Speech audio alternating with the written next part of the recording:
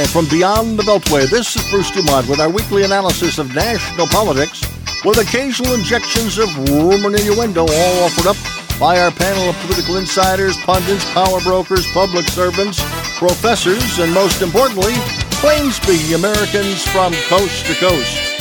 Tonight featuring commentary by Anthony Anderson, veteran of the juvenile justice system and a former U.S. Marine. Ray Hanania, columnist for Arab News. Paul Vallas, education expert and the former superintendent of the Chicago public school system. And a little bit later on in the broadcast, we'll be joined by the executive director of the Asian and Pacific Islanders American Vote, Christine Chen. I'm Bruce Dumont. Thank you very much for joining us tonight. Our program coming to you from the studios of WCGO in beautiful Evanston, Illinois. Nice to have you with us this evening. And we've got the full board of lights, 1-800-723-8029 open for you. We've got lots to talk about. We've got lots of ground to cover in our 2-hour mission this evening. In the second hour, as I mentioned, we're going to be talking with the leader of the Asian American Pacific Islander Vote Organization in the United States. And I think it could be an eye-opening. I know my preliminary conversation was somewhat eye-opening with the group earlier this week, and I think there's a lot of new information you will learn tonight about Asian and Pacific Islanders and where they fit in the body politic in the United States. But first, I want to begin with education. Paul Vallas is here. Once upon a time, he headed the Chicago public school system, also in New Orleans, and is known around the country for his area of expertise. And Paul joins us along with Ray Hanania and Anthony Anderson. Paul, my question to you is, at this moment in time when we have a lot of people wondering whether their kids are going to go back to school full-time, half-time, whatever it is, who's in charge? Who is in charge of everything that's going on in the country as it relates to education? Well, really, all the federal government can really do is provide guidance and funding. They can't mandate that schools open. Mm-hmm. When it comes to the states, it really depends on who the governor is. You know, Governor Pritzker has pretty much left it to the local school districts to decide. In Florida, they didn't have that option. You know, the governor pressured and forced local school districts to open and to provide parents with options, incidentally, with no significant healthcare consequences. The same thing with the Democratic governor in Rhode Island. I think there was only one district that basically bucked herd, so to speak. So it really depends. The way the governors assert their influence over the schools is in decisions they make regarding school funding. So in the cases of Florida or even Rhode Island, the governors financially pressured the schools to reopen. And I believe it was the absolute right thing to do. So it really varies. But in Illinois, it's pretty much been left to the local school districts. Do we know yet whether or not there's any evidence anywhere in the country that by opening a school or a school system, there has been an increase in COVID deaths? Not really, not that I'm aware of. And let me point out that in Chicago, for example, where the Chicago public schools have been closed, now they have reopened to these convoluted hybrid models effective in April. The high schools still remain closed to any on-site instruction. The Catholic schools open without incident and without any problems, and they've been open since August, and there's 162 Catholic schools involved. So at the end of the day, first of all, the science is clear. Children are minimally impacted, and they are least contagious. The experience is clear. Schools can open without becoming virus spreaders. And the research is overwhelmingly clear, and that is remote instruction does serious damage when that remote instruction is the dominant instruction, when either fully remote or partially remote, because all the research is pointing to not only the fact that nationwide the children are underachieving, but the gap is widening because clearly there's a direct impact between the quality of remote instruction, the quality of online instruction, and socioeconomic. This past week we heard the new head of the CDC say that she was worried about what's going on. And Dr. Osterholm, who is a frequent guest on some of the media programs, he was on this morning on one of the programs, and he was basically making the case that in Minnesota, there are 749 schools now that have reported some incident of this new strain of virus that's out there. And also, we saw last week that in the state of Michigan, there are 22,000 new cases. So are we in a situation now where the education system isn't quite on board as to what they should do, and now we have new evidence that's coming up, at least in those two states, that there may be another whole wave of these things coming that's really going to screw things up? But I want to get Ray Hanania and Anthony Anderson into the conversation here. Ray, what do you think?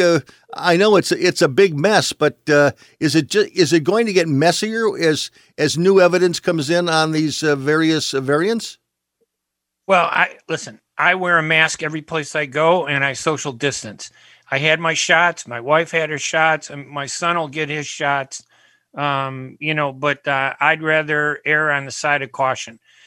Even though these numbers are increasing in other states like Michigan and, other places in Illinois, they go up and down. Paul mentioned, and I agree that, younger people are not as susceptible to it. And to be honest with you, younger kids, my son is in college, so remote learning is something he can grasp. I don't think elementary school kids really can appreciate or benefit the same way they would from, in class, teaching. And I think that the control of those kids is good for them in terms of safety and community safety. So I'd rather see the kids in class. And if there is a spike in those classes, then we need to do something about it. But, I'm kind of mixed on that issue. Anthony Anderson, what's your take on this issue? Well, my take is this. Generally speaking, I was in the union for about 27 years when I was employed with the state of Illinois. Mm-hmm. And on this one, I do believe the Chicago Teachers Union was absolutely off basis when they said that they don't want to put the kids back into school. And once again, the communities that are affected the most are the ones who can least afford it.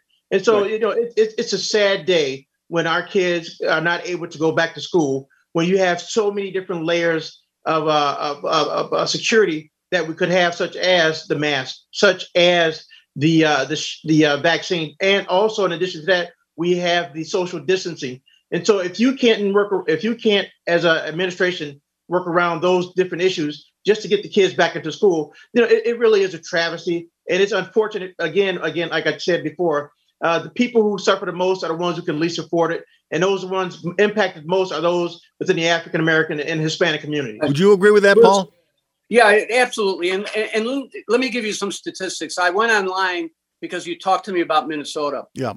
Look, when there is a spike statewide, you're probably going to get more cases of individuals contracting the disease when they not in school, but coming to school and testing positive. But and if there's updated data, I welcome it. I think Minnesota a week ago. Paul, excuse me for 1 second. Before you go into the Minnesota report, which you were kind enough to be willing to do, we do have to break for some commercials. We'll be back, and that way we'll give you a full run on it. I'm Bruce Dumont, 1-800-723-8289. Happy Easter, everybody. Nice to have you with us this evening.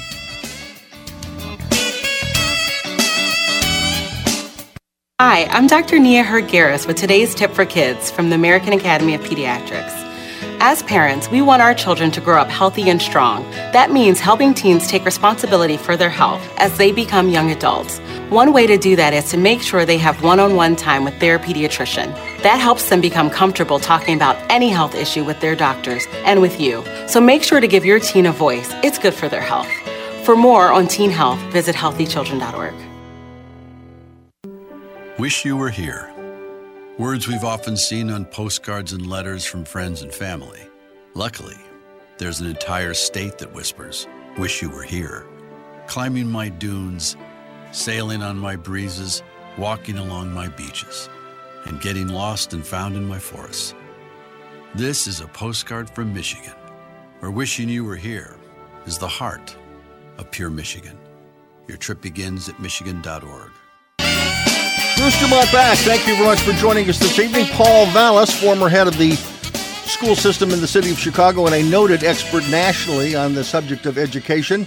Paul, you did a little homework before the program this evening about what I referenced in the state of Minnesota. Tell us what you found.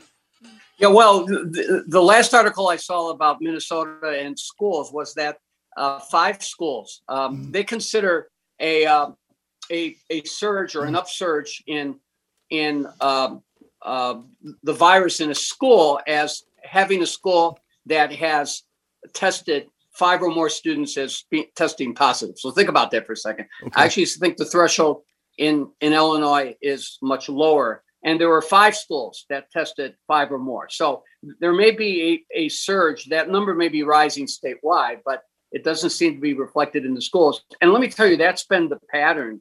If you remember all the controversy over de Blasio shutting down the New York schools under pressure from the teachers union, when the New York infection rate approached 9%, and in the schools, they were less than 0.75%. So at the end of the day, let me just give you a contrast.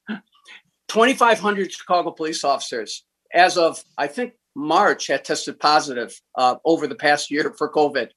Incidentally, there is no quarantining of police officers when they come into contact with another officer, or for that matter, with a civilian who have COVID. They have to monitor their symptoms and go back to work the very same day.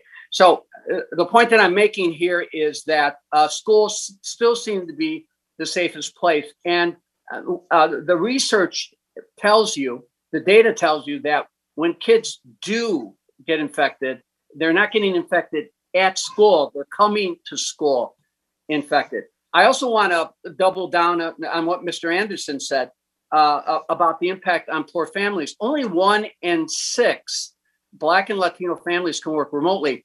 And we talk about the impact on children, the loss of learning time, etc. But what about the impact on working families? What about the impact on working mothers who constitute 80% of the single family households? Did you know that in September, when schools reopened across the country, well over 1 million people basically left the job market, and 80% of the people who left the job market were women. And the majority, I don't want to say the majority, but a large number of those women who left the market were women who were single parents. So you have to get a sense of the full consequence of having schools closed. Paul, and I'm going to ask everybody. Ray, I'll let you tackle this first. How long is it going to take, in your opinion, with all of the myriad of activities and ripple effect that we're talking about now? How long is it going to take before we know what the last or the current generation of American school children, how much they've missed, how much they're going to be behind other students, behind other countries, and how much has been lost? How do you put a figure on that? How do you quantify that? Well, of course, I'm a student of the Chicago Public Schools. I remember the principal called my mother in and said, "Hey, if little Raymond really tries hard, he could be a C student someday." So what I'm saying is that, the environment that I grew up in was very creative.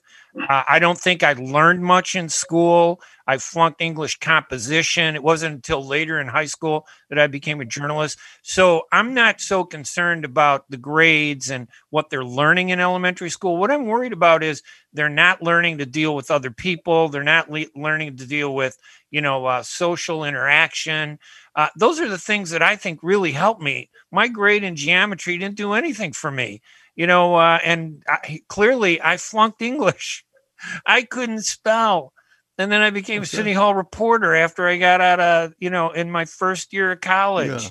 Yeah. So the point is I think the real loss isn't the grade and what you learn in school in terms of studies, but how you adapt to a process of learning, how you adapt to other people, how you adapt to an environment. Anthony, that is damaging. Anthony, do you agree that it's more about maybe the social aspect of going to school than what is being taught by the teachers? Absolutely. It's more about the social aspects and the ability to interact with one another. But in addition to that, just to piggyback on something Mr. Vallis had said earlier, it really is what in the Black community, they call it a she session.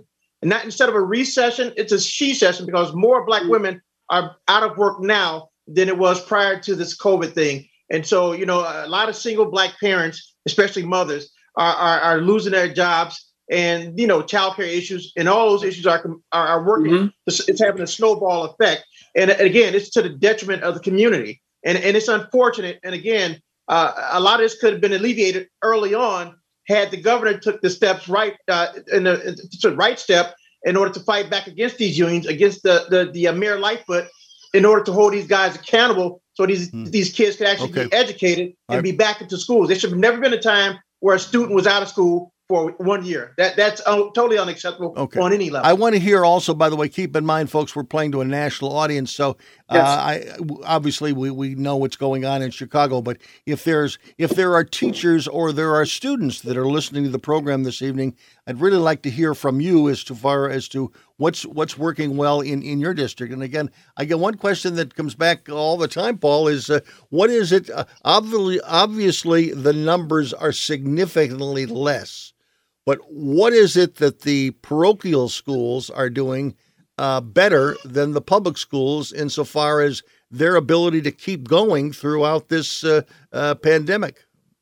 Look, you know, I've always had a very good relationship with teacher unions in the 4 districts that I've been in. As you well know, yes. I negotiated 2 contracts with the Chicago Teachers Union, one in Philadelphia and one in Bridgeport, Connecticut. So this isn't about criticizing teachers. But this is about criticizing the current union leadership. And the reason the Catholic schools opened and other private schools opened and many public schools opened across the nation in different states was because they followed the science. The CDC provided guidelines. You know, they did the masking and the plexiglass and the social distancing, but they opened. Their objective was to open and to find a way to open. And let me point out that they just didn't open and mandate that everybody attend school. Even in Florida, which is probably one of the most aggressive states about opening their schools, they gave parents the option. If teachers had pre-existing conditions, they didn't have to come back. They could teach remotely. If children had if parents wanted the children to learn remotely, it was their option. In the Catholic schools in Chicago, and I cite them as an example because they're I think, the second largest archdiocese as a school district in the country. I think LA is the biggest. But the bottom line here is 85% of the parents elected to send their kids to school. So at the end of the day, they didn't have the union saying no, because if you remember, Mayor Lightfoot and the administration wanted to open the schools using a hybrid model. Yes. Let me point out, hybrid models is half education, and I think those models are inadequate. But they were trying to get the schools open, but the union threatened to strike. They threatened to strike, and that's the reason that we had to wait until April before elementary school parents were given the option of enrolling their students in school in on-site, on-campus learning. Let me point out that at least in Chicago, the high schools are still closed to on-site instruction. So the fundamental difference is you didn't have the National Teachers Union all but advising them, or actually doing more than that, advising them or directing their locals to encouraging their locals simply to demand that they go remote or demand that they have hybrid. In other words, put the interests of your members first, the health and financial interests of your members first ahead of the kids. We saw the rhetoric as early as May. Those are the directives that were coming down. So the fundamental difference here is the teachers didn't have the choice. The archdiocese felt that they could open their schools safely, which they've proven they can, and obviously the teachers, for the most part, were supportive. Okay, but aren't the parochial schools and the public schools so much different? I did go to a parochial school for a half a year, a high school. The teachers there are tougher. The system is tougher. The students are afraid of the teachers. In the Chicago public school, I think the kids run the school. I think a lot of teachers that I talk to are afraid of the students. I'm not saying that's in every case, but I'm telling you that in a parochial school, they have more control of the environment where students are. And to some extent, a lot of the families that can afford to go to parochial schools are doing a little bit better than the families that go to the public schools. Yeah, so Ray, that's going to result in differences. Okay. Yeah, Ray, but let me point out that, as you well know, the parochial schools in Chicago serve a very large minority low-income population. That's why they have the scholarship program. Let's talk about the suburbs. Let's talk about the affluent suburbs. Let's talk about Stevenson High School, a single high school that spends $30,000 per kid and has a cash reserve of $75 million. Right. The union forced that community to keep their schools closed to only recently they've gone hybrid. So the bottom line here is there's been this national campaign to, in effect, minimize or limit the openings to these convoluted hybrids, or to force the schools to remain completely closed. It's and I think it's been reflected everywhere. And at least there have been some states, and only in states where the governors basically said, no, listen, it's good. Guys, in California, we got to pause. We have to pause. Okay. We've got to go to a break, and when we come back, we're going to switch gears. All right. And I want to start with you, Anthony. I want to get reaction to the Derek Chauvin trial and what lessons, if any, are being learned by people who are taking the time to watch that trial. Back shortly from Evanston, Illinois.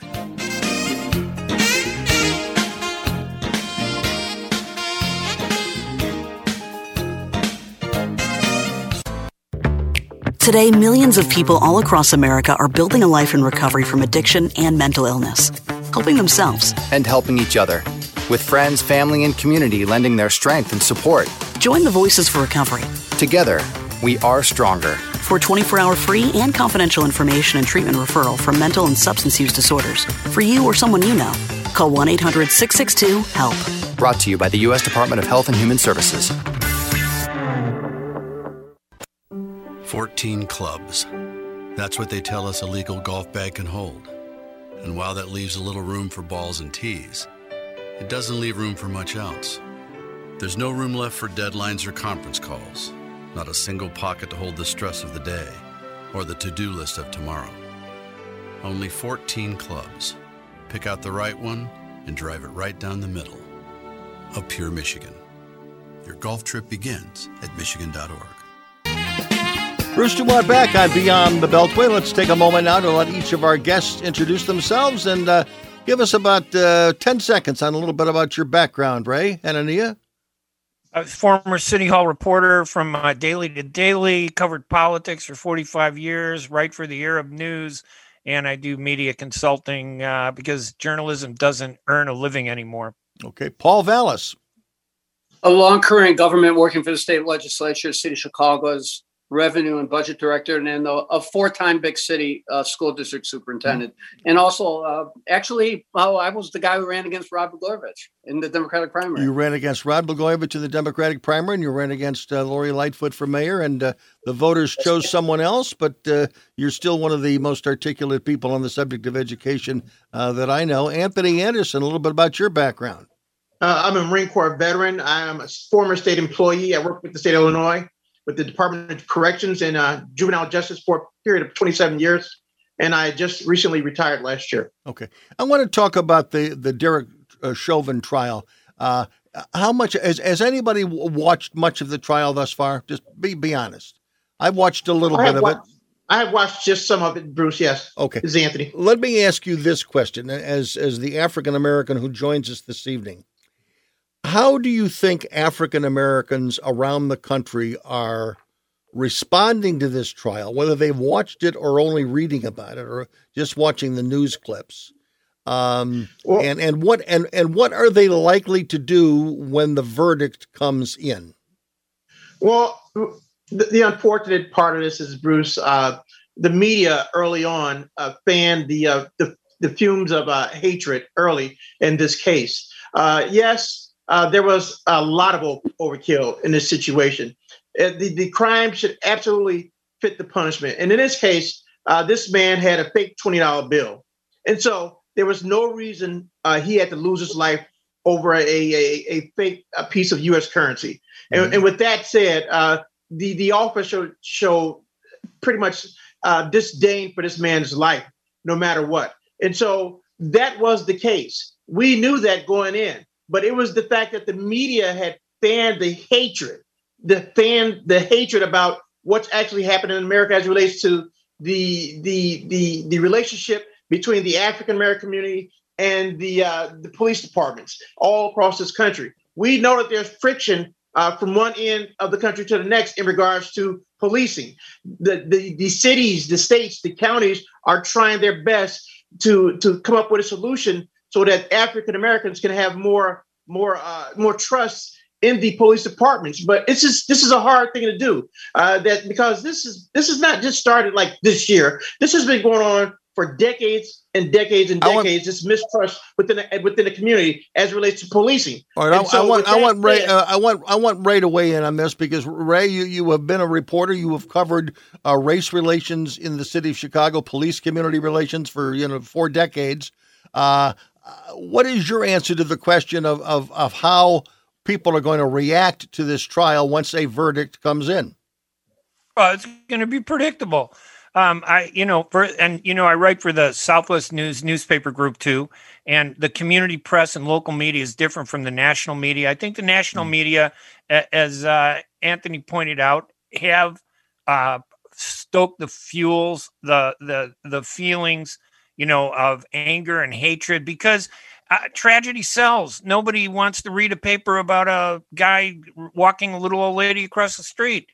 They want to read the story of somebody getting killed. So they need that story. They feed it. But, there's so much about this. We're not allowed to have, I'll be honest with you, I think the backlash in race relations against white people, I think is wrong.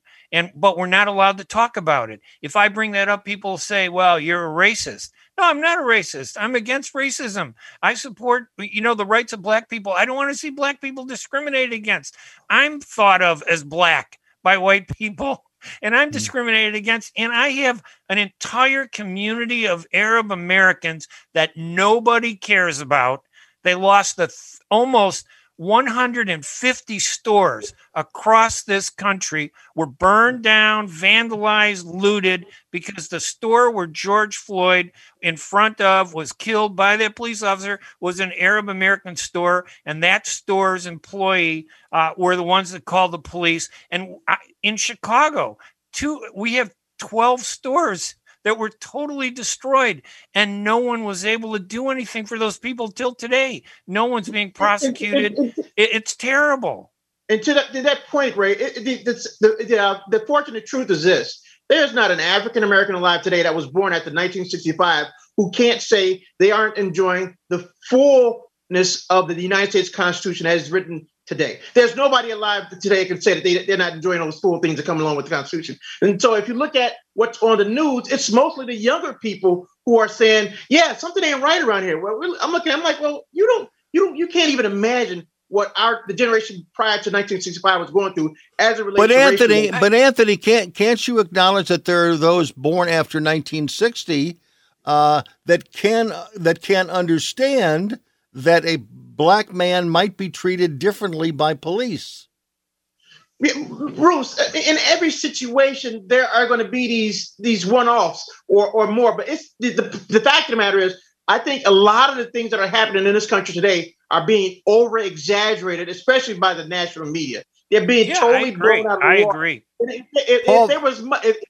If they paid as much attention to the Black-on-Black crime that happens in the Black communities on a daily basis. I mean, if I were a white man and I lived in Chicago, you know what? I would be thoroughly irritated, because now I cannot go on certain parts of the city just because of the color of my skin. Now, what about you? What are you going to say to those white people who can't walk down certain blocks in the city of Chicago or in other parts of this country because they happen to be one race? And it's only because of the hatred that one group may have for another that's being stoked by the national media or some parts of local media. Is it only being stoked? Is it only being stoked? I mean, you're saying that it's being stoked by the media.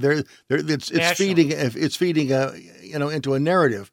Paul, let me have you weigh in on what might be happening next.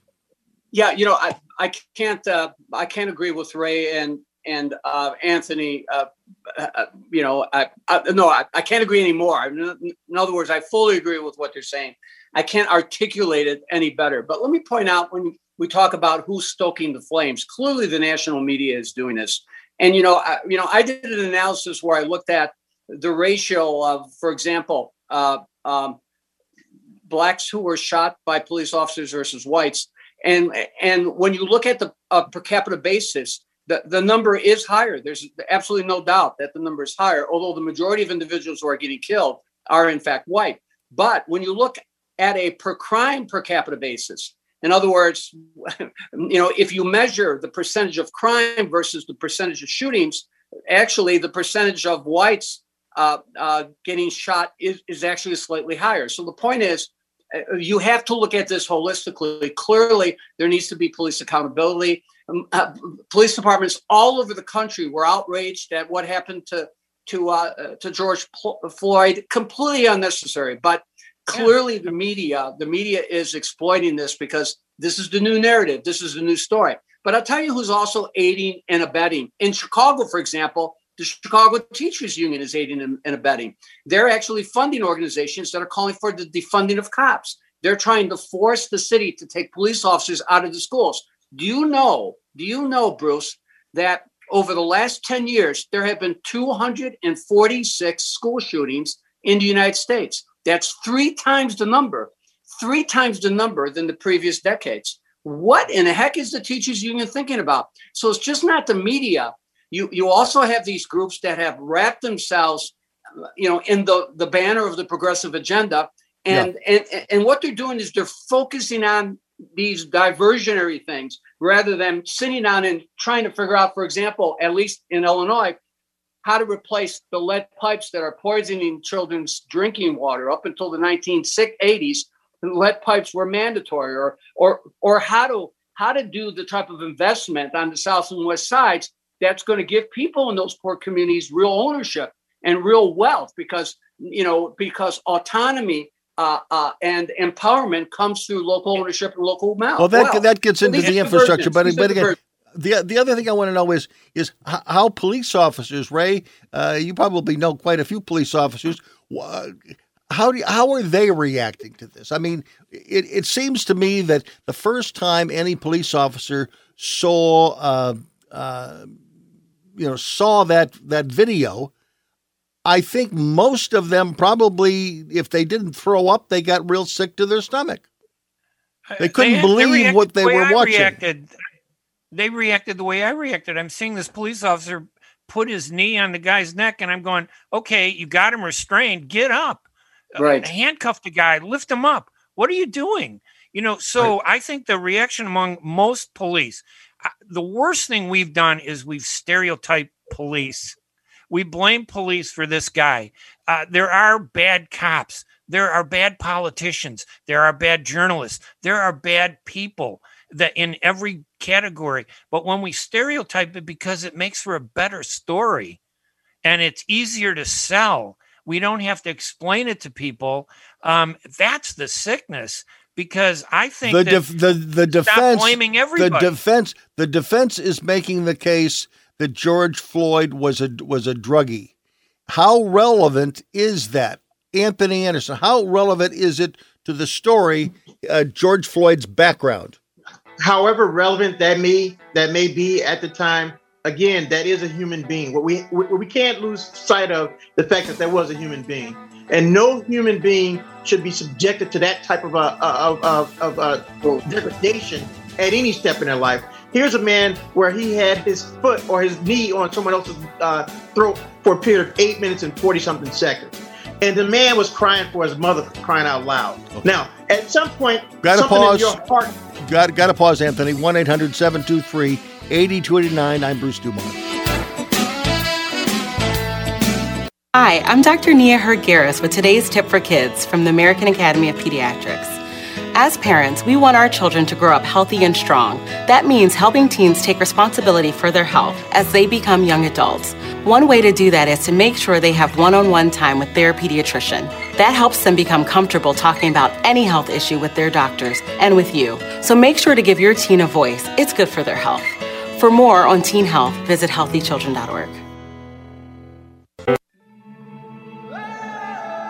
Along the way is where we find the unexpected. Along the way is where we take in the scenery, and often where we have the most fun. Sure, along the way can be the place we stop to fill up or grab a bite to eat. But in Michigan, along the way becomes the place we've been longing for. Because enjoying the journey is always pure Michigan. Your trip begins at Michigan.org. Bruce Dumont back. Thanks very much for joining us. One of the other big stories last week, of course, was the shooting at the U.S. Capitol, where a U.S. Capitol police officer was shot and killed. The assailant, Noel Green, allegedly a supporter of Louis Farrakhan, but the reaction to that story has been mixed thus far. Ray, any comment on that story and where it might lead, if any place? So listen. People aren't reacting to the reality of stuff. They saw an opportunity to turn the argument around, and say, oh, look, a black guy did that, and he was tied to an extremist movement. The truth is that the guy was a criminal, and he should be treated like a criminal. He should be prosecuted, given his day in court, and maybe, there's a side to the story that he wants to bring out. But I don't like to see these stories turned into political weapons to beat up on an issue. Race is the easiest way to shut people up, force your issue down their throats, and get what you want. I don't like to see that. I hate to see race. I think it hurts blacks. I think it hurts Arabs. I think it hurts the white community. I think we all get hurt when the focus is strictly on racism as a political bludgeon to shut people up, to change our culture. I think it's wrong. It takes away from what the real problem is. Reyes, I want to say he's absolutely correct. In addition to that, the shooter last week was killed. He was killed, as a matter of fact. Right. And so getting back to that point, though, we need to have conversations as to what really happened, and all the other stuff set aside. This was an individual who did what he did under what other auspices. That's the point. But the fact of the matter is, we need to take it from there. And when we bring race into every single context of everything we talk about, that's when everything gets distorted, in my view. It gets way too distorted, and we start to lose focus on what actually happened. We had a criminal who ran into a barrier at the U.S. Capitol, and it never should happen. End of story. Right. And the last time happened was January 6th, and then again, it was in the early 80s.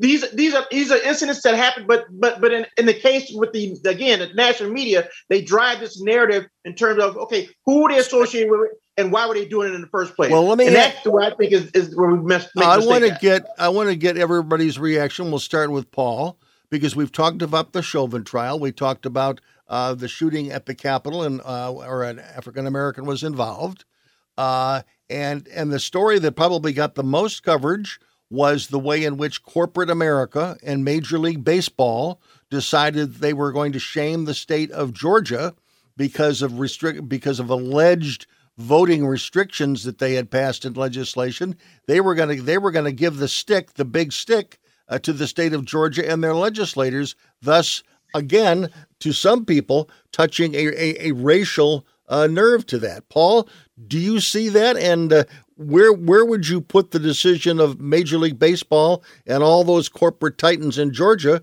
for literally slapping the knuckles of the General Assembly down there? Well, look, I feel it's very unfair. I think it was the wrong decision. I mean, you can debate the merits of the Georgia law. The proponents will argue that they want voter accountability. The opponents will say that this makes it more difficult for minorities to vote. But the bottom line is Major League Baseball stepping up to the plate and so to speak, pardon the play on words, that's all right, and basically saying, look, we're going to boycott.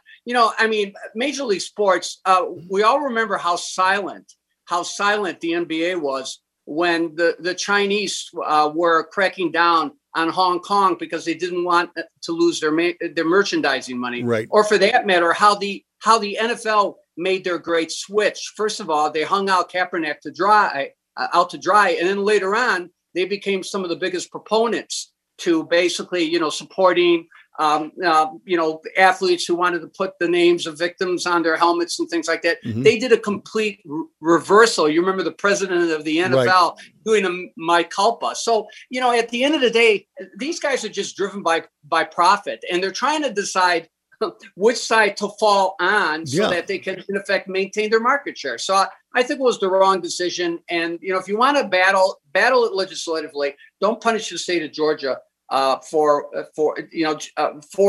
the legislature, debating and making changes to the election law that should be debated in the legislature. Anthony Anderson, how do you do you see the Georgia law as overly restrictive?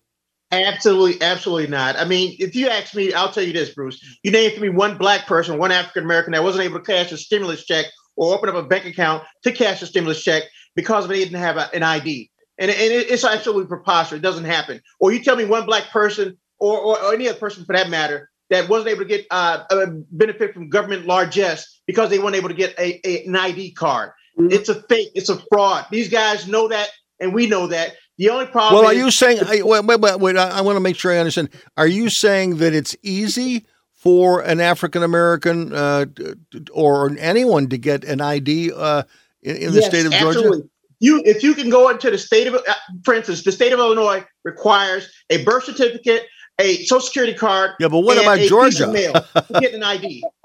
Now you tell me, Bruce. I'm telling you. You named me one black person in the state of Georgia wasn't able to cash a stimulus check because they couldn't find an ID. It doesn't exist. It's an issue that the media once again, they're stoking the fumes of hatred amongst groups in order to create something that's just not there. They want to say, do you agree with that? A high-tech version of Jim Crowism. It's not. But here's what I say, Bruce, to this: the Republican Party.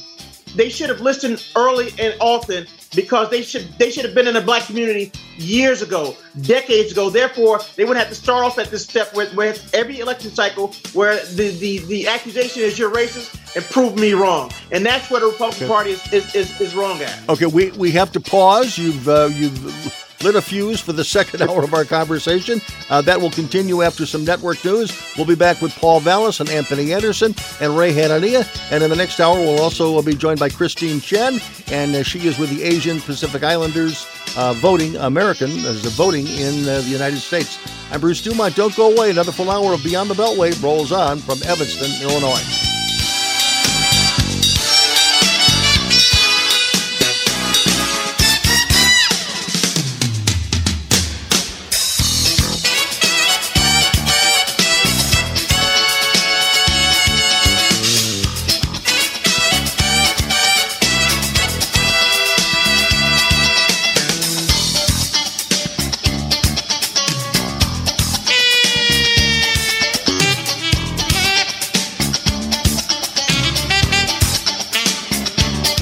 For some, news is about their opinions. We believe the news should give you the facts without bias, so you can form your own. We believe in news, not talk. Facts, not opinions. News Nation is on every night at 7 p.m. on WGN America to give you the information you need.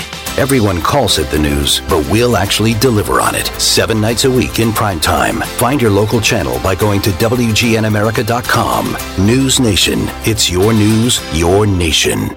Jill, why don't you tell the class what you did this weekend? Well, my dad and I went in search of some magical minnows and found a zillion of them in the stream from our lookout rock. Then my sister and I escaped from an evil slug king and went back to my super twig fort for safety. Then we told stories till it got dark, and the Big Dipper led us all the way home. Wow. Where were you, Jill? We went to the forest. It's not that far away. Ask your parents to take you and your friends to the forest this week. It's closer than you think. Check out discovertheforest.org. Brought to you by the U.S. Forest Service and the Ad Council.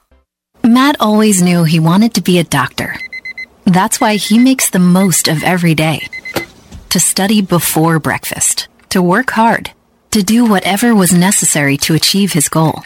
He found an answer in the military. If you have a passion, a vision for your future in any field to Today'sMilitary.com can be your path to a fulfilling career. You have a calling, we have an answer. Find your way at Today'sMilitary.com. My name is Bobby. I'm a veteran and lost my leg to a roadside bomb. My victory was going from a wheelchair to becoming a weightlifting champion. I'm Sam. I'm a veteran. My victory was finding a career I can be proud of and supporting my family. America's veterans are on their most important tour, the tour of their lives. I'm a veteran. My victory was going from homeless to home. At DAV, we're on a mission to help veterans get the benefits they've earned. I'm a veteran, and my victory was finishing my education. DAV offers veterans of all generations a lifetime of support for victories great and small. My victory was proving that disability is not a limitation. My victory was getting my service dog a new best friend. We help more than 1 million veterans every year as they face and conquer their challenges. My victory is being able to be there for my family. When America's veterans win, we all win. Help us support more victories for veterans. Go to DAV.org. Standing up for what's right. Helping out when things go wrong. Seeking the truth and speaking our minds. Not just making records, but breaking them. Leading the way behind the camera, beyond the runway, and on the silver screen. Not just making our mark, but making a difference. Now that's a job for a Girl Scout. Girl Scouts, preparing girls for a lifetime of leadership. Bruce Dumont back for hour number 2 of Beyond the Beltway. Thank you for joining us wherever you're listening from coast to coast and border to border. Our guests continue, Ray Hanania and Paul Vallis and Anthony Anderson from hour number 1, and we'll get to engage them in thought in just a moment. But at the end of our first hour, we were talking about the Georgia election laws that have created quite a consternation amongst many corporate-based companies in Georgia.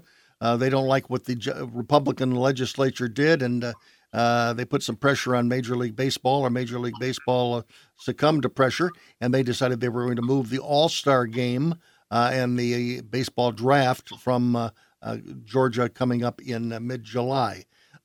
This specific measure, you probably have heard about it, but I want to just take a moment here to give you some specifics about it.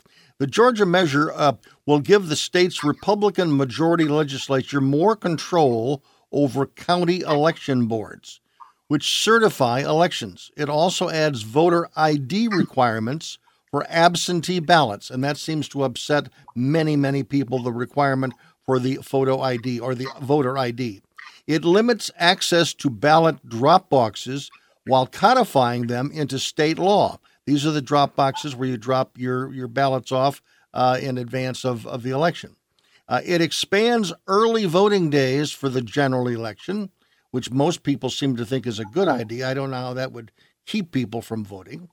It criminalizes the practice of line warming, in which volunteers hand out food and water to voters standing in long lines. Now, virtually every state has that. There's a thing called electioneering. You're not supposed to do it within 150 feet, generally speaking, of the polling place. And again, the concern was, I guess last time there were some political organizations who had an axe to grind, and they were handing out water and or food to people that were waiting in line. That's called electioneering. That literally is illegal in virtually every state. Now, this is the provision that probably has got the most national reaction. They say, well, how on earth, why would you not give water to someone who's standing in line? Well, if the water bottle that you're handing out has a label that says vote for, Governor Kemp or vote for Stacey Abrams, then that's a political document. That's like getting a pamphlet. So there's a reason why Georgia would not want someone from a political persuasion to be giving water out. But again, the broader thing is we don't want anybody to do it.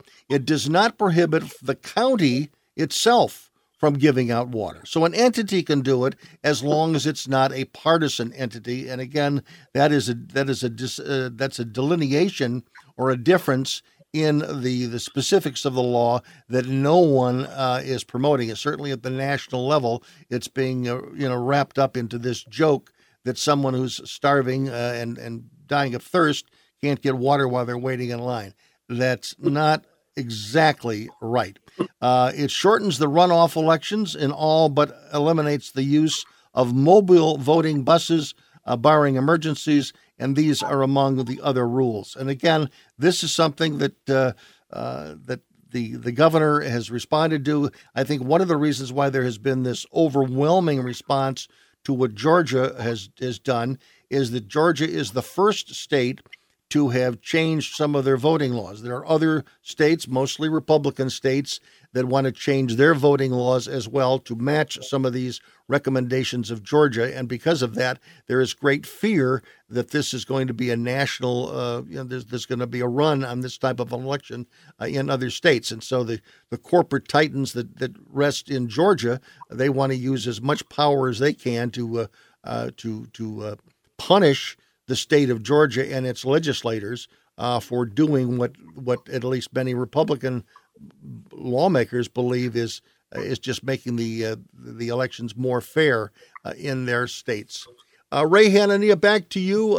I spent a little more time than I wanted necessarily laying it all out, but I think since newscasts never do that, I'm wondering if you think this is just an example that the national news media is just deliberately misrepresenting the specifics of this legislation to make their political point. I think there's a movement in the Democratic Party, the far left. I hate to use labels like that, but these are people that are uncompromising. They don't support consensus. They found that you could use race to pretty much drive any issue. I think that if people were to debate what Atlanta is or what Georgia is doing, debate the issue of ID cards. I can't imagine any Arab not having an ID card. So, are they being discriminated against? And any person, a citizen not having an ID card, not having access to an ID card, what is that about? And when you address it that way, it doesn't seem logical. The arguments against this, but when you put the color of race on it, you beat people up and say you're a racist if you oppose it, but you're a racist if you support it. Then it changes the whole argument. You can't get into the real issues. Isn't the crux of what Ray just said is that you have people arguing this point who try to make the point that African Americans are not smart enough to know where to go to get an ID. Yes, and that's my point. That's my point exactly. And then I think what most people need to also understand is this. There was a huge percentage of Americans last year, during last year's elections, national elections, that have some shortcomings about that election. And so some of us want to address those issues so that during the next election cycle, we won't have these issues. And if they would come across like that, in addition to these small, these infantile measures that are being taken in order to ensure election integrity. I mean, what else could a person ask for in a free country? Everyone wants free and fair elections, no matter what the race is. But is it also, but realistic, Paul, isn't this a fault of the Republicans and those that support this legislation, that they have not been out front to explain to the media and go on camera and explain what this water, waiting in line is all about? That it's not just some punitive decision, but there's some reason for it. Look, there's going to be a lot of states that are going to be taking a look at their voting laws post-COVID, because COVID was a game changer when it came to voting absentee and the drop boxes and things like that. And remember, every state controls their own local voting laws. I mean, you want to talk about voting suppression? Illinois, for crying out loud. You know something about you really that. Think about it. I remember how horrified the people in the city were when I was a school board, when I was school superintendent, when we pushed to require all of our high schoolers who were graduating, who were 18, to also be registered to vote. So at the end of the day, there's been voter suppression on the left, and voter suppression on the right. I do want to say a couple of things though. Number one, this isn't Jim Crow 2. That's hyperbole and that's offensive. And the fact that they would say that is clearly they're trying to politicize this. That's the president. That's the president of the United States playing that race card in his right. We do have to pause. We'll be back in just a moment. One last segment. All right.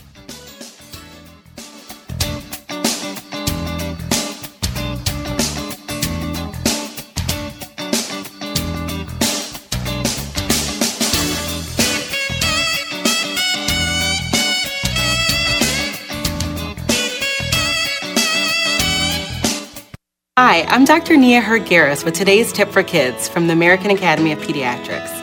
As parents, we want our children to grow up healthy and strong. That means helping teens take responsibility for their health as they become young adults. One way to do that is to make sure they have one-on-one time with their pediatrician. That helps them become comfortable talking about any health issue with their doctors and with you. So make sure to give your teen a voice. It's good for their health.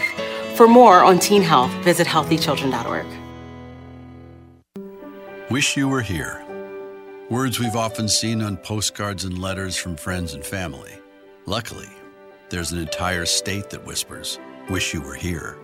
Climbing my dunes, sailing on my breezes, walking along my beaches, and getting lost and found in my forests. This is a postcard from Michigan, where wishing you were here is the heart of pure Michigan. Your trip begins at michigan.org. Bruce Dumont back in Evanston, Illinois with Beyond the Beltway this evening. And let's go to Dave, who's listening to us in Spokane, Washington, where I'm sure the partying continues in the city that welcomes and calls home probably Gonzaga, who tomorrow night's going to go for the National NCAA Championship against Baylor. It's going to be one heck of a basketball game, but the game last night was probably one of the great basketball games of all time. And again, I was cheering like millions of other fans all over the country. Dave, is the city, is it still rocking tonight? We're still rocking. We can all together say, "Go Zags! Yes. Go Zags!" Yes. I just hope that they don't give me a heart attack. Well, that game they were trying to give me a heart attack in the last game. Yeah, that last game was quite something. The buzzer beater, literally with no time left. That's the way to win. That's the way to get everybody's attention. But how can we help you tonight? Yeah, we'll see how it goes tomorrow. But okay. Hey, I want to say you hit it exactly. I always love that you are right on these things. With the electioneering, that's the problem. Not specifically in Georgia that I'm talking about.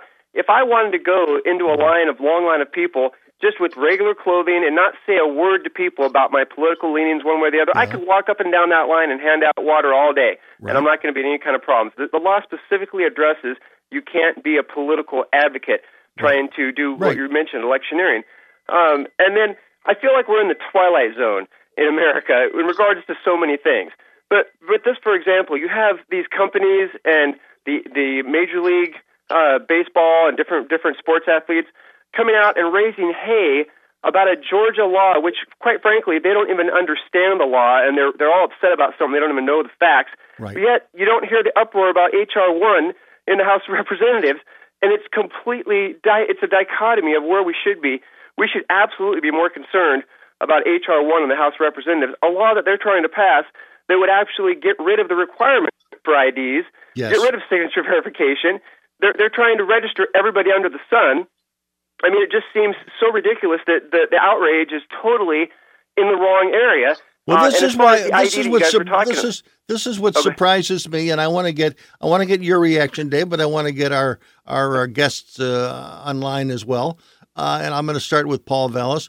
Paul, why is it when you look at the logos of the 15 to 20 companies, they're not all just Atlanta-based. Most of them are, but many of them are not. It includes Facebook and Apple and many others. Why do you think they jump into this? I mean, clearly they know that their stockholders. Some of their stockholders will agree with this law. Some of them will disagree with it. Some will read race issue into it. Some will can't see race into this legislation. And yet, as a corporation, they step up to support a political position that many people disagree with, and yet they're putting their logos on the line. Why do you think they do that? Well, I think the narrative has been really the narrative has been one of voter suppression. This is the narrative has been one of local empowerment, institutional racism, etc. I think that's been the narrative, and I think what they're trying to do. I mean, the same way the NFL switched from a point where they, in effect, ostracized Kaepernick to the point to where they were suddenly embracing Black Lives Matter and many of the other advocate groups, many of the other groups that were basically trying to make the case about institutional racism in the country. I think what these corporations do, they lose money over it? But do you think they lose money? Marketing. Do you think they lose money over it, though? Well, I mean, are they doing something that they think they're going to get some social attaboys for the national media? But the reality is, in the corporation, maybe they're losing money. That's hard to say. I can't tell you what goes on behind closed doors, but I think whether it's Major League Baseball or, for that matter, I pointed out the NBA, the way they were silent on China's suppression of Hong Kong, right? In part because of their massive Chinese market. I think these corporations are driven by the profit motive, and they kind of assess where things should fall, and or where they're what posturing they should embrace that will protect their market. And I think that's what you're seeing now. And until there's a backlash, I think you're going to continue to see them move in that direction. Of course, you're all aware of the controversial Pepsi commercial with where you basically have a multiracial, multi-ethnic group of protesters confronting police. Yeah. And of course, it's someone walks through the crowd. I think it was one of the Kardashians or one of the Jenner daughters walks through the crowd and kind of breaks the ice by giving a police officer a can of Pepsi. So I mean, it's just this is all market driven. They're looking at where their profits I want to get Ray and Anthony. Ray, how do you? And I didn't ask anybody before the program whether you're going to boycott any of these companies. I mean, certainly the Major League Baseball is President Trump has said that people should boycott Major League Baseball. I don't know how that really demonstrates itself, but are there any of these other companies that you think are going to lose much sleep or much money, by taking this position, like an Apple? I don't think these companies are going to lose any sleep, Bruce, for one fact is this.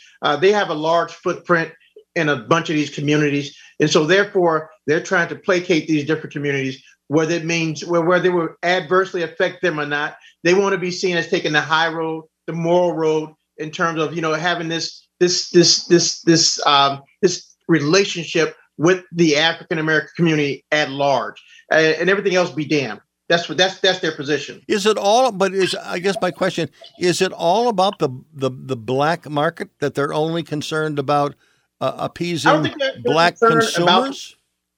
I don't think they're concerned too much about the black market, but as you can see, once you get a label, it's sort of hard to shake those labels. I mean, look at how hard it's been for the Republican Party in general to shake the label of being racist, no matter what. Right. They've got that, they can't seem to shake it, and it's been generations, and nothing's changed. And so once you get those labels, it's hard to lose them, especially in today's environment where news travels fast. There's social media, and there's different platforms. Ray, fast. I want to ask Ray. Ray, as a journalist, because you referenced the narrative, and Paul has talked about that companies that they've bought into a narrative, or they become captive of a narrative. How does a narrative begin? Because if you have the media on one hand and you have corporate America on the other, how does that start? Who starts that narrative? It used to be that we would have elected officials, government officials elected by the people, set the tone, decide what the issues are. I'm telling you, the news media, which is corporate run, major media, I'm not talking about the small press, the community press. I'm talking about major media. They define things. This is a big story for them. They're making more money. When an African American is killed in Chicago, they sell newspapers. That if you eliminate crime, a lot of papers are going to go out of business. But I wanted to make a point about these athletes engaging in social justice issues. Are you kidding me? These are people that are making $28 million a year. What do they know about the people that are suffering on the street? It's a joke. So they have to be doing it because the big athletes want to improve their image and make more money. And I think they're pushing these athletic associations to do what they want them to do. They're afraid of that. They're afraid to be called racist. They're afraid to deal with real issues. It's race, and race is a bludgeon. And I feel bad for victims of racism, somebody who really is targeted because of race. They're going to get lost in this big fog of political racist debate, and I don't think they'll ever get justice the way they should get, because if someone's discriminated against, we should defend that person and fight against the racism. But today it's political racist, strategy. And these athletes making, but those corporations, the ones that I referenced, the ones that are Georgia based, they're basically saying they believe that those elected Republicans in Georgia are racist. They're making a statement. And yet they're making a big statement. To a market. They're pandering to a market, I think. But don't they as a corporation, don't they need more than just black consumers? How many tax breaks does Coca-Cola and or a Delta get from the state of Georgia? I mean, would it be wrong now for Georgia to come back and pull all the funding that they provide Delta? Would that be fair? Tit for tat? Listen, this is all about money, and this is all about politics. Yeah. It's not about race. It's not about people being discriminated against. That's the worst part of this whole thing. Paul Vallis. Bruce, I just wanted to make the point. It's just not the black market. It's the youth market. I mean, when you saw that Pepsi commercial, they were playing to that broader youth market because they think that's where the pendulum is swinging. Yeah. And trust me, just as the NFL... And that's where their market is. That's right. But just as the NFL flipped, first they were anti-Kaepernick and then they were pro-Black Lives Matter. I mean, they'll flip back again if they feel that that's where the market is trending. So so clearly they're driven. Clearly they're driven by that. But, Bruce, so I think that Go ahead, Dave. I was going to say, Bruce, I agree with the idea that racism is getting minimized. The main reason that happens is that you have so many of these cases where it's called out to be racism before the ink is even dry on the first word of starting to look into the investigation. And then you come to find out racism is not proven whatsoever. But the media never goes back and does a mea culpa. And so the narrative persists that, racism is everywhere, because they never go back and correct themselves and say, we were wrong for doing it. And then the problem is, like a guest said, the actual cases of racism get minimized because they just get overlooked, because when everything is racism, nothing is racism. Okay. And one comment on the narrative, when you say, how does the narrative get created? It's Dave, we're out of time. Call next week. Our thanks to Paul Vallis and Ray Hanania and Anthony Anderson and Dave from Washington. Back with another segment. Don't go away. Today, millions of people all across America are building a life in recovery from addiction and mental illness, helping themselves and helping each other, with friends, family, and community lending their strength and support. Join the Voices for Recovery. Together, we are stronger. For 24-hour free and confidential information and treatment referral for mental and substance use disorders, for you or someone you know, call 1-800-662-HELP. Brought to you by the U.S. Department of Health and Human Services. 14 clubs. That's what they tell us a legal golf bag can hold. And while that leaves a little room for balls and tees, it doesn't leave room for much else. There's no room left for deadlines or conference calls. Not a single pocket to hold the stress of the day or the to-do list of tomorrow. Only 14 clubs. Pick out the right one and drive it right down the middle of pure Michigan. Your golf trip begins at Michigan.org. Bruce Dumont back. Thanks very much for joining us. We had a unique thing happen, and hopefully our director will be able to figure it out as we move forward. But my clock just froze. So if I was a little bit late in coming back to say hello to everyone and welcoming Christine Chen to be on the Beltway, it's because my digital clock is frozen here in Chicago. So we'll just keep talking until the music comes in again. Christine, nice to have you with us. Thank you so much. Great to be here. Christine is the executive director of the Asian and Pacific Islanders American Vote. And one of the things that I wanted to talk with her about is obviously the news has been filled with stories of violent actions against Asian Americans over the last several months. And I wanted to talk a little bit about that. But I kind of want to broaden the subject out because there's not a lot of discussion. There's not a lot of coverage of Asian Americans as it relates to voting and voting patterns. And so I wanted to kind of have a course in Asian American voting. So Christine is the head of an organization that focuses on that. And Christine, let's begin by talking about, when we talk about Asians, who are we talking about? Yeah, Asian American Pacific Islanders is a very broad term. It really encompasses everyone from East Asians, which you would know as like Chinese, Japanese, Korean, to Southeast Asians, which include like Vietnamese, Hmong, Thai, those from those countries, to South Asians, which is belonging to Indian, Pakistani, Bangladeshi, and then also Pacific Islanders. So, for API Vote, we actually work with over 20 different ethnic communities currently, but it can actually span up to 50. Okay. When you're talking about Asian American, again, when you're talking about the Hispanic communities, there are a variety of nationalities or countries represented when you're talking about Hispanics or Latinos. When you're talking about Asians, as you said, the numbers are very large.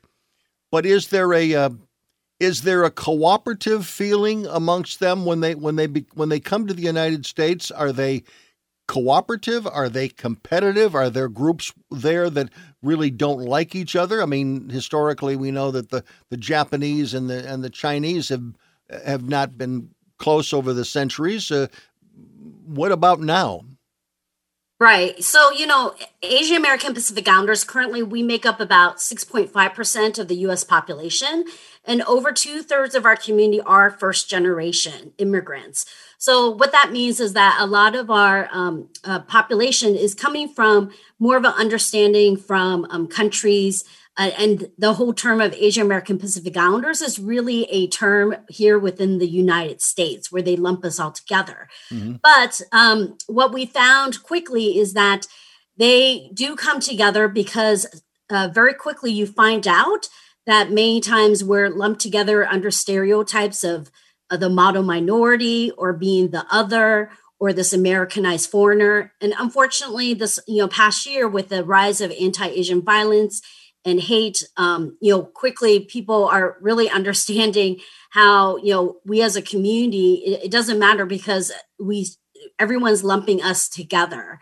But also in terms of issues and throughout history and in terms of what we've seen in terms of the polling that we've done as a nonpartisan organization is that there are issues that really resonate with this Asian American electorate. And so they do come together when you actually talk to them about issues. Mm-hmm. And as it relates to the violence, do you think the media coverage of the violence is based on reality, or is it based on a favored media narrative at the moment? When many things get thrown into that hopper when the news media is looking at the issues. Right now, if anything, we've been actually asking for this coverage because we've been dealing with this escalation of anti-Asian violence since last year. We had seen a lot of attacks, especially among our senior citizens. And so, for over 12 months, we've been really trying to, reach out to law enforcement, to the media, to elected officials to get them to understand that this was happening and it was escalating and that we actually needed help and assistance in our communities. So right now, the focus, and unfortunately, because of what had transpired in Atlanta, Georgia, really has finally shown a highlight in terms of what is happening. And I'm very appreciative of your show, as well as other media, who is actually allowing us to peel back and make understand what is the Asian American Pacific Islander community. What do your neighbors look like, and how are they feeling? Let's take a look at what happened in Atlanta with the attack on the massage parlor there. When you heard the story, did you instantly think that it was an Asian hate crime? And then when the perpetrator there said that he was a sex addict, did that separate you at all from your initial inclination?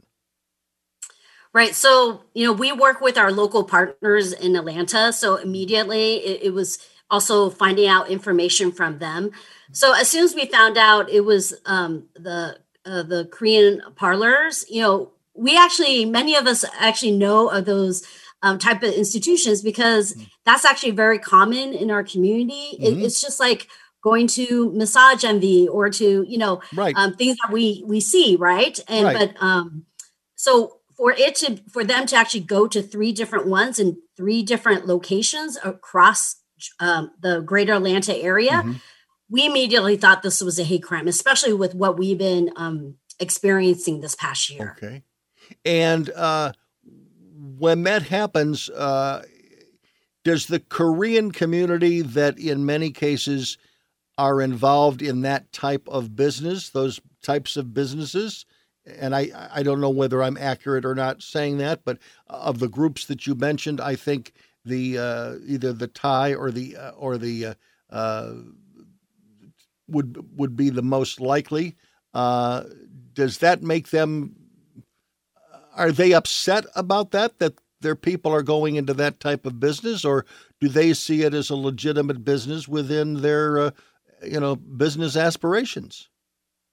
Yeah, you have to realize that is actually a legitimate business. I mean, even the mayor had noted that, right? So it's just like if you open a restaurant or things like that. So for us, we immediately was looking at, these are small business owners, and these are low-income wage workers that really needed assistance on top of all the trauma that they're actually facing with all this anti-Asian violence. But again, when the perpetrator here said that he was a sex addict, did it reduce in any way the fact that the women were Asian had maybe little to do with it?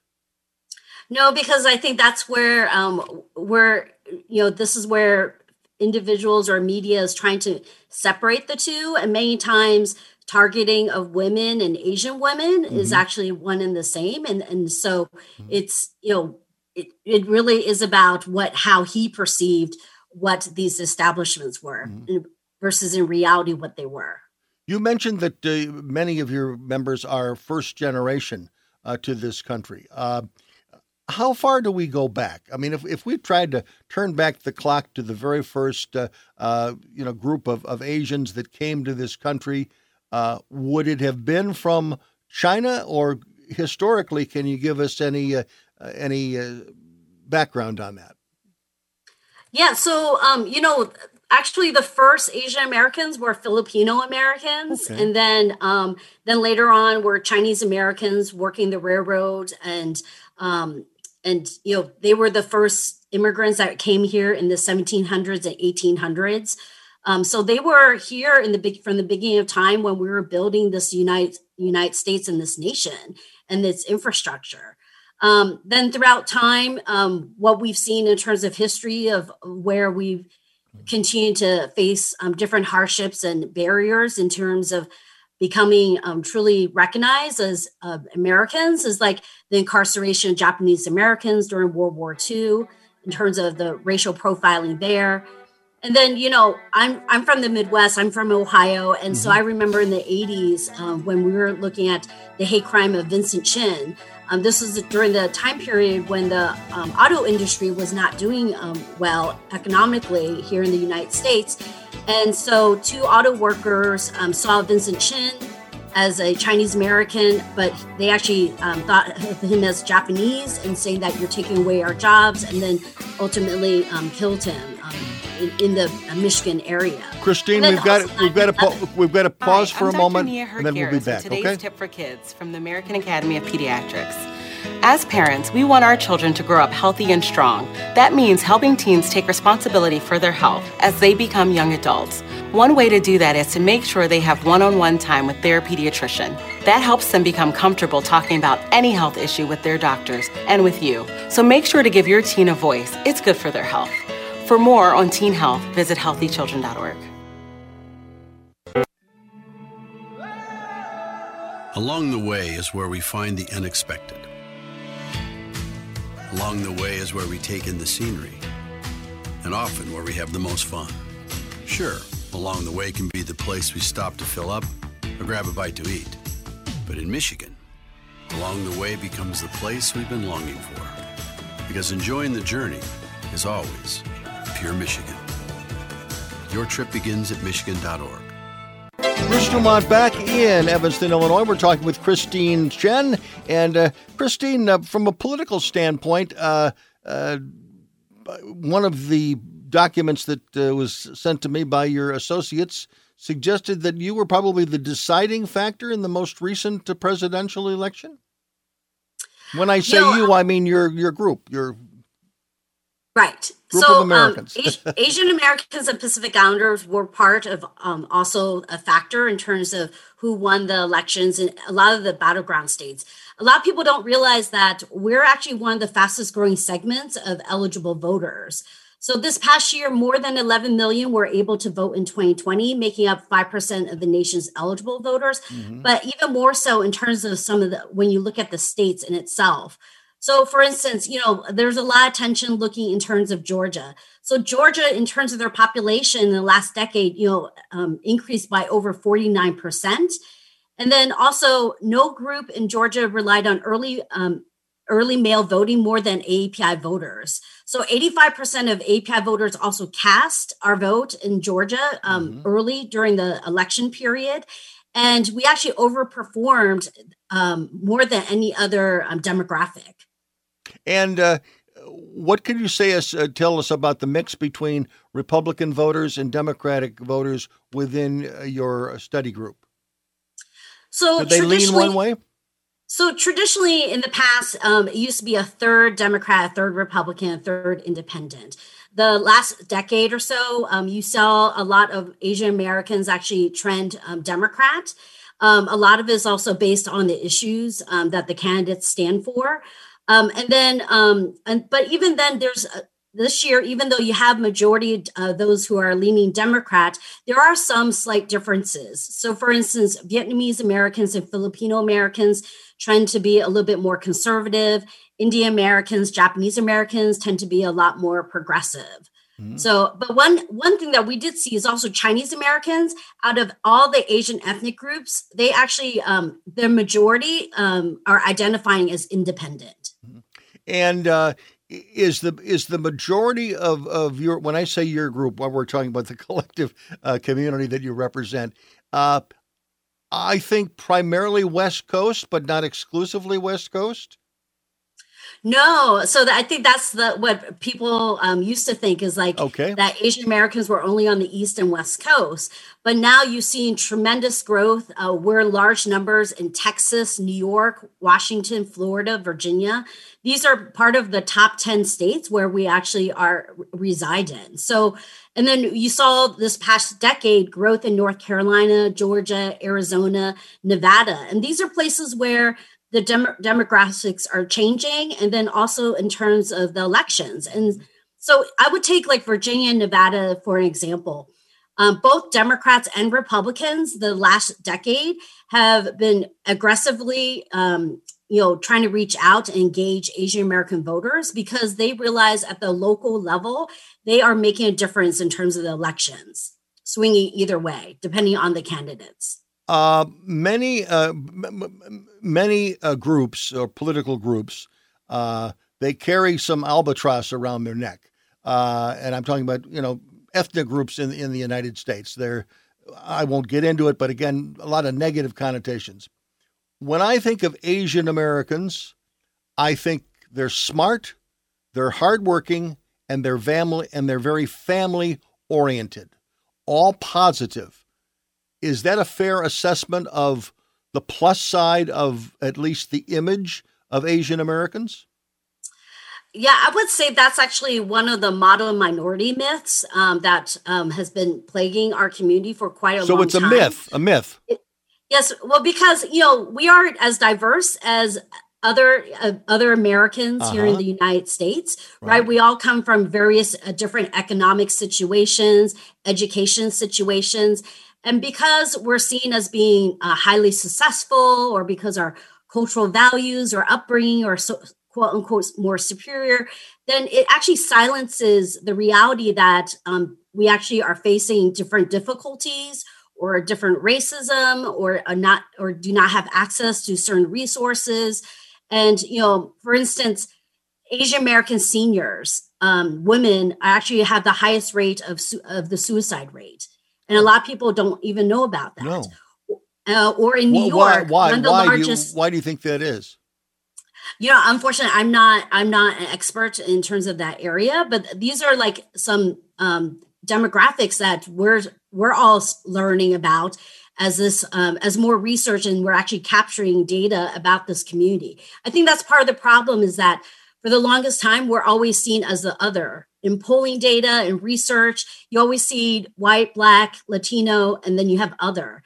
And so it's only when we're starting to capture data about the Asian American community that we're learning about these things about our communities in itself. Is it true that they tend to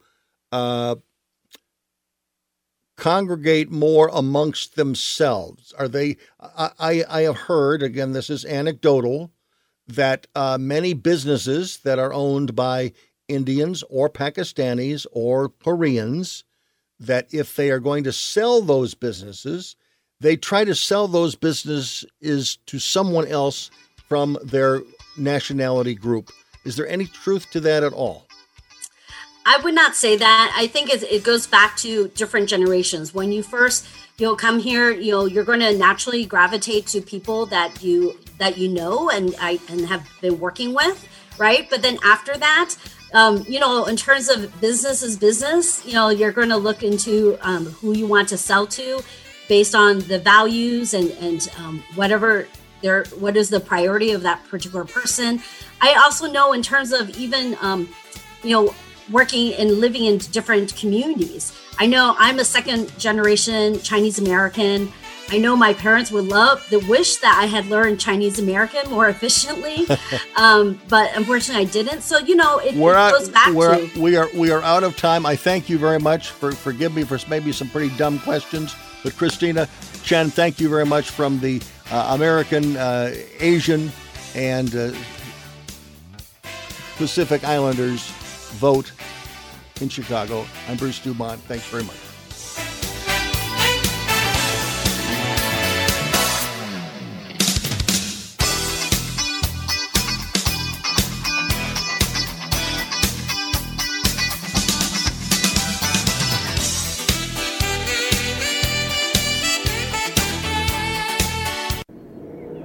What is hope?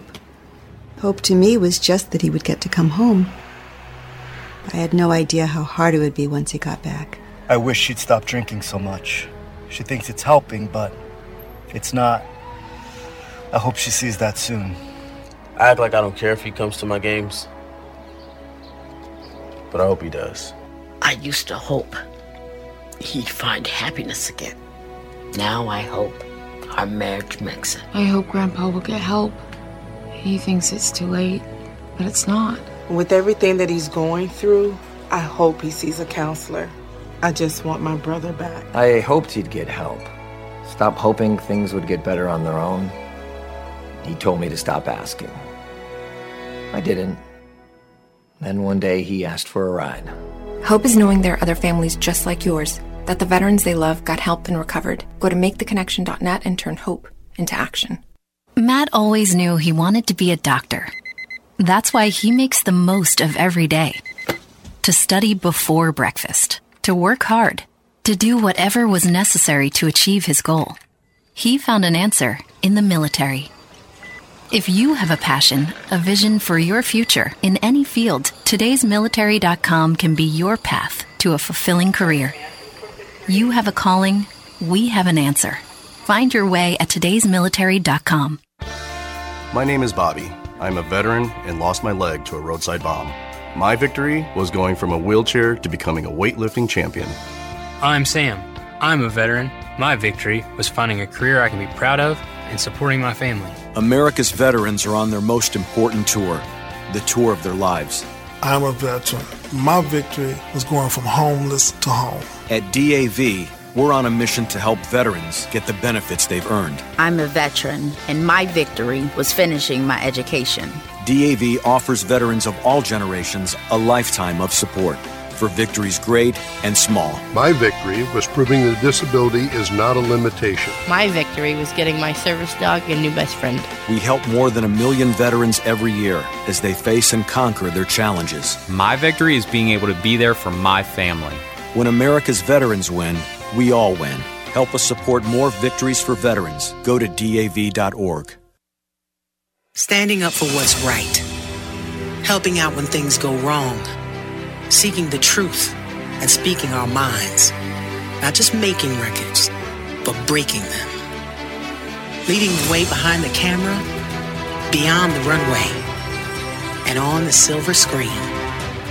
Not just making our mark, but making a difference. Now that's a job for a Girl Scout. Girl Scouts, preparing girls for a lifetime of leadership.